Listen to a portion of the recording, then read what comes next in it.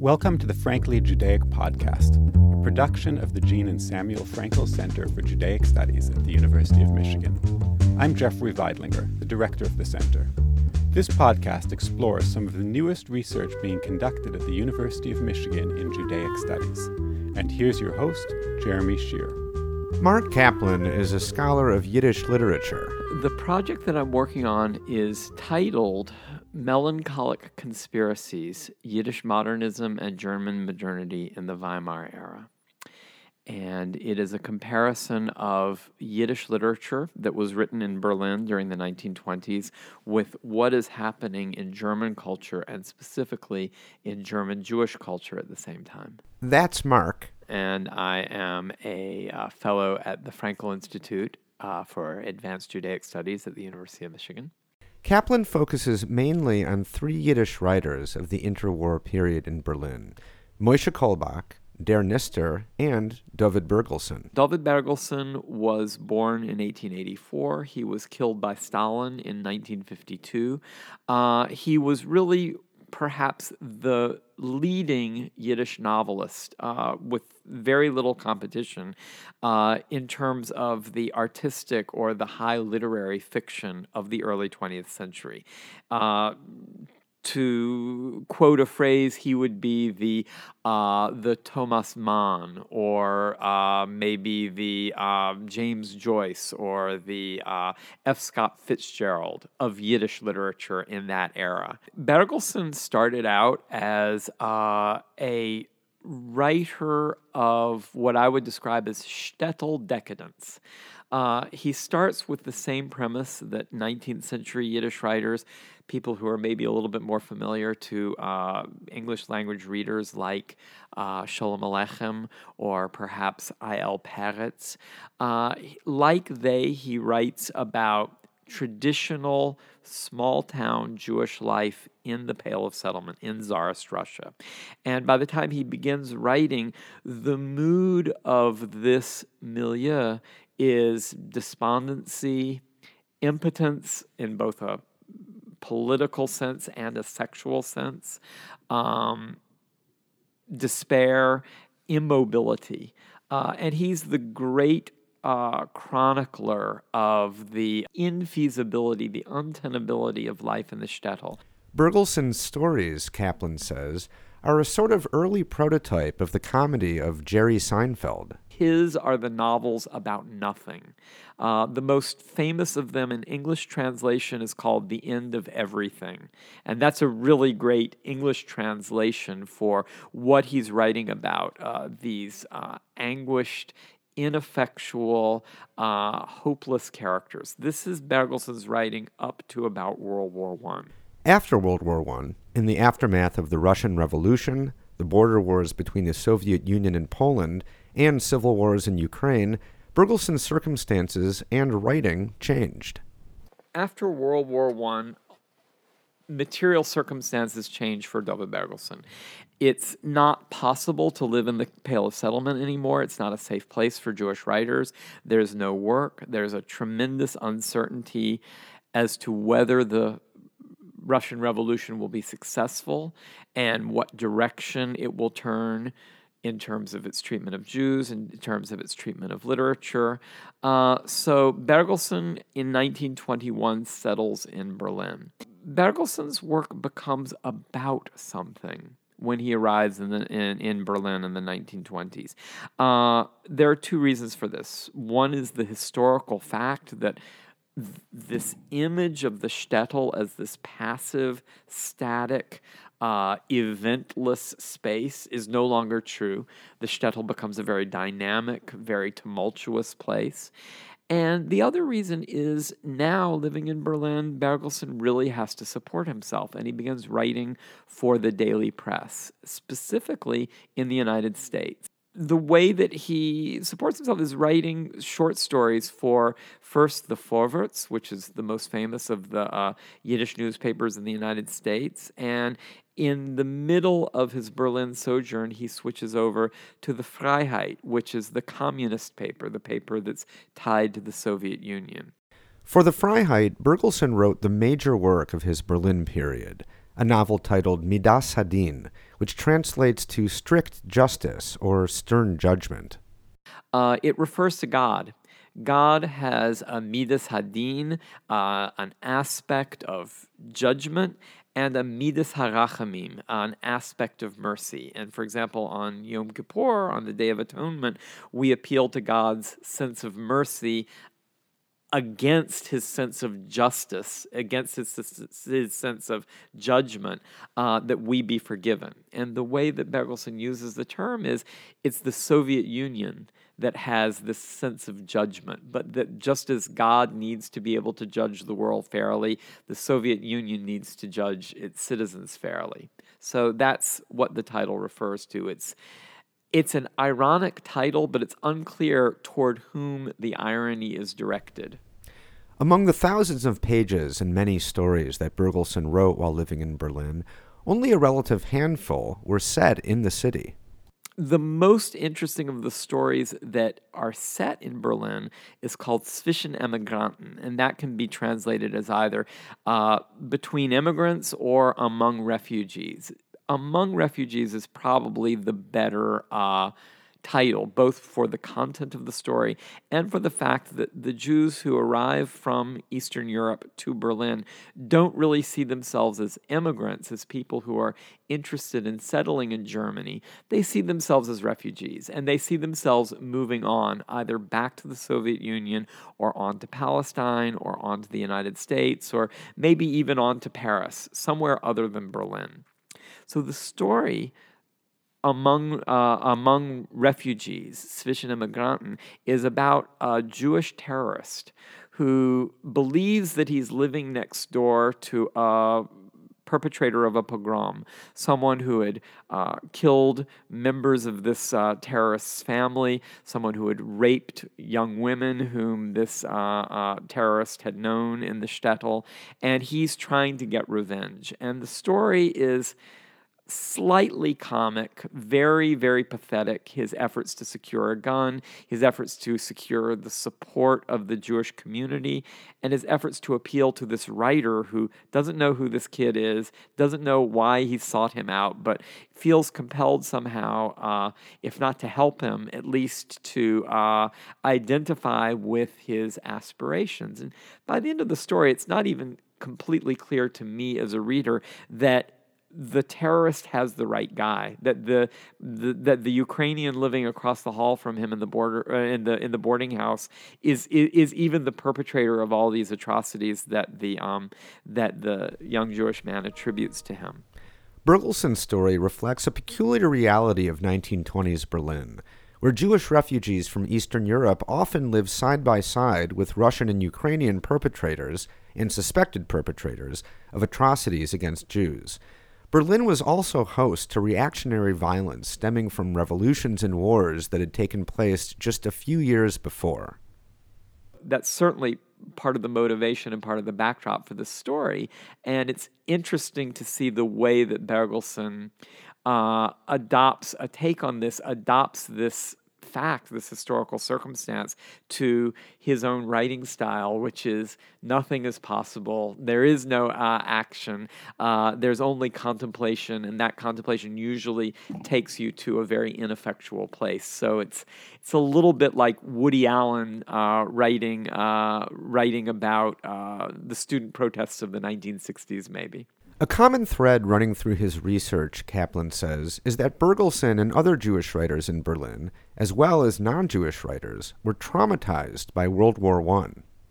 What has just happened to you has been so overwhelming, so unprecedented, so disruptive that the decade that follows the war and the revolutions remain in the shadow of those events. That inability to escape, that sense of melancholy, of grievance, of really trauma, affects all of these writers equally. This is, of course, the decade of the lost generation. The Yiddish writers and the German writers don't use that term lost generation, but they are replicating some of the same traumas. Another of the writers Kaplan studies, Der Nister, was the pen name, meaning the hidden one, of Pinchas Gachanovich. He was also born in 1884. He died under Stalinist internment in 1950. And he was a radically experimental Yiddish storyteller, fiction writer. We might compare him very, very loosely, very, very broadly to a figure like James Joyce or maybe William Faulkner. He took the oral traditions of Hasidic storytelling, and he merged them with this very fantastic, really surreal imagination. And his writing in the 1920s was at the apex of its inscrutability, its obscurity, and its elaborate kind of Baroque fantasy.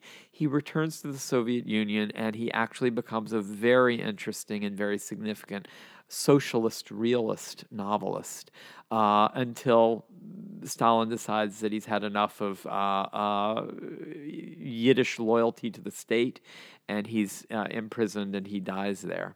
Der Nister began as a disciple of I.L. Peretz, one of the leading Yiddish writers of the late 19th century, and borrowed from Peretz an impressionistic, lyrical style that remains rooted to a folkloric Hasidic imagination.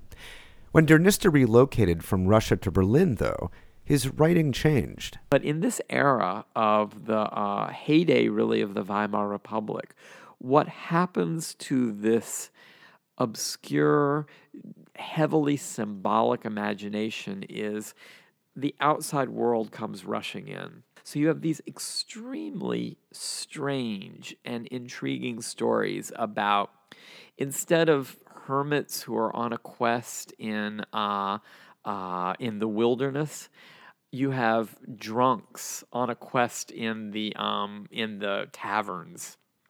Very explicitly urban settings, lots of slum naturalism, lots of squalor. But the quest for some kind of purity, some kind of vision, remains consistent between these earlier stories and these later urbanized stories. Der Nister's culminating story of this period, titled Behind a Fence, refers to a place in a Jewish cemetery where disgraced Jewish bodies are buried. People who converted to another religion, people who were criminals, people who commit suicide. They're buried behind the fence. They're in the sanctified ground, but they're separated from everybody else. So there are no deaths in Der Nister's version of the story. There's only a disgraced academic, something that I can relate to, who wakes up after a night of drinking. He's been humiliated by this woman whom he's fallen in love with in the circus.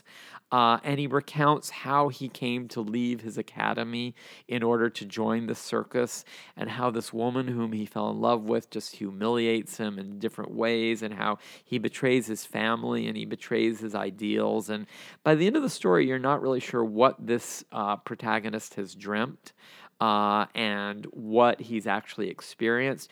The only thing that you're certain of is his disgrace and his humiliation.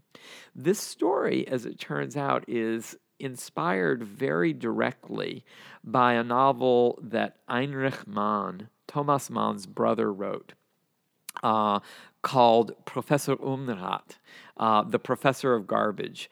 This becomes the prototype of another product of Weimar Germany culture, the film The Blue Angel, which starred and launched the career of Marlene Dietrich.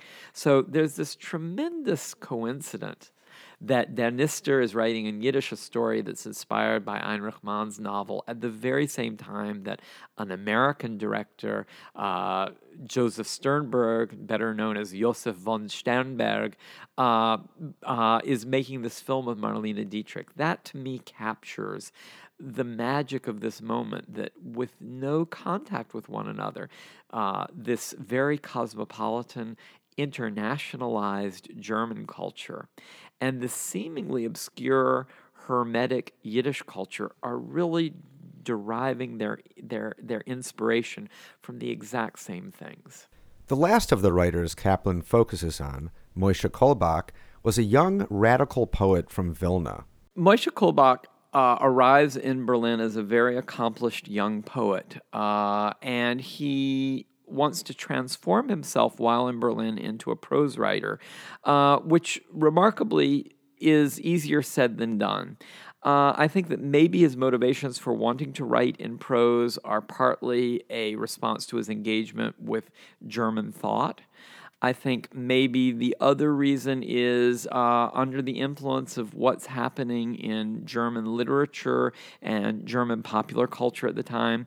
But his first effort toward writing prose while he's in Berlin is called Mashiach ben Ephraim. And this is another term that, like Midas Hadin, is going to be instantly recognizable to a Yiddish reader, but is actually rather difficult to translate or to convey outside of the parameters of Jewish culture. Basically, Mashiach ben Ephraim refers to a concept in rabbinical Judaism, in Kabbalistic thought, about the eventual messianic era. That before we arrive at the Davidic Messiah, the Mashiach ben David, there's going to be a period of tribulation in which the Jewish people are going to be led by a Messiah from the house of Joseph, Mashiach ben Ephraim. There will be wars, there will be great suffering, and eventually this prototypical Messiah, this Messiah from the house of Joseph, must sacrifice himself so that the Jewish people can survive and the Davidic Messiah can establish his reign of peace and harmony and happiness. Kolbach adapts this concept in his novel by describing a period sometime before World War I set in an imaginary shtetl where a hermit lives. A group of intellectuals, Christian mystics, and disenchanted Hasidim decide that this reclusive hermit is going to be their Messiah. And they all proclaim his kingdom and proclaim their loyalty to him. Among these people is a beautiful young Jewish woman who decides that she's going to be his devotee. He's perfectly happy to cohabit with her, but he's not so interested in becoming the Messiah. So there's a real parodic kind of comic absurdity about this man rejecting the efforts of these people to deify him. It's a little bit like The Life of Brian set in a Yiddish shtetl. Eventually, he convinces these people that he's not the Messiah. They shouldn't wait for the Messiah. There's nothing worth waiting for in this body of beliefs. So in response, they kill him in a particularly absurd and grotesque kind of parodic, maybe satanic ritual. Spoiler alert, by the way. The apocalyptic era that Kolbach sets his really unique narrative in is the era right before World War I. And of course, what has followed that era is not a messianic time. It's not a utopian time. It's a time of even greater tribulation and uncertainty and violence. This is the kind of gesture that, on the one hand, is unique to Yiddish satire. On the other, is not so different from the way that the radical element of German aesthetics would have seen their own predicament going from the end of World War I into the Weimar era. For Kaplan, one remarkable aspect of these Yiddish writers living in Berlin and writing often for an American audience about life in Eastern Europe is that German Jews and other Germans on the left see themselves as alienated from mainstream German culture. Jewish writers especially were fascinated by what was happening in Eastern Europe. And this fascination plays out in two ways, which are ultimately interrelated in the German Jewish imagination and also connected to Yiddish. One is a real identification with the Soviet Union. Everybody in the world is interested in the Soviet Union. And everybody, at least in the early 20s, is rooting for the Soviet Union. That here, everybody, at least on the left in the early 20s, is rooting for the Soviet Union. That here is a place where socialism just might be able to work. So German Jews are certainly not immune to this idea. Many of them visit the Soviet Union. Many of them are supportive of the idea, even of some of the brutal aspects of the Soviet Union are considered to be necessary for the establishment of a socialist state. So that automatically attracts the interest of some German Jewish intellectuals. At the same time, there's a real interest in what's happening in the new nations that are carved out of the old Russian Empire, particularly Poland. Poland, Kaplan says, was seen as the last bastion of a traditional Jewish culture and as a cautionary lesson that, in contrast to the so-called workers' paradise being created in the Soviet Union, Poland was an old-fashioned, corrupt nation-state. German Jewish writers are attracted to Poland, but also repelled by it, in the same way that Jews who are living in Poland hope for the ability to lead an autonomous and productive life, but are fearful of Polish anti-Semitism, Polish authoritarianism, the failures or the shortcomings of the Polish nation-state. So these German Jews, some of them are journalists, some of them are novelists, some of them are theoretical or philosophical writers, but they're all training their eyes on what's happening in the East. And I think that this is one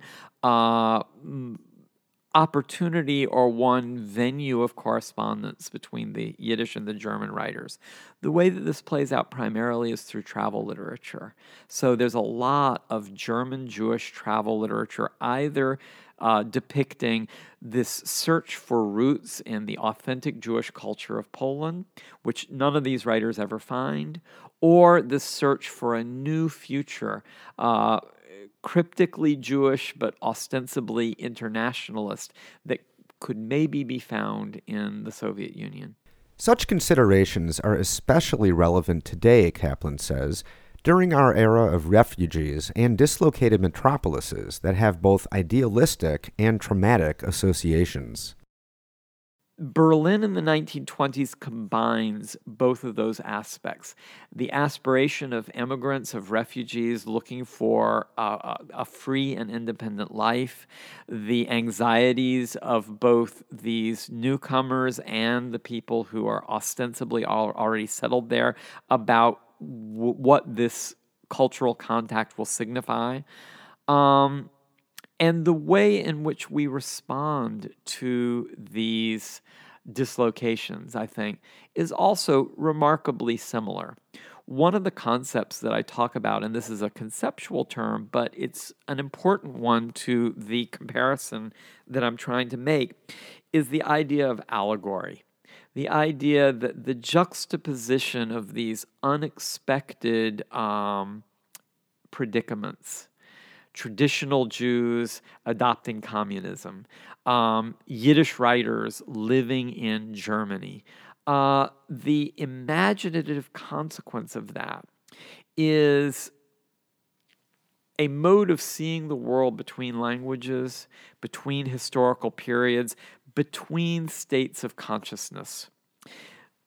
The way in which artists represent that intermediate phenomenon is allegory.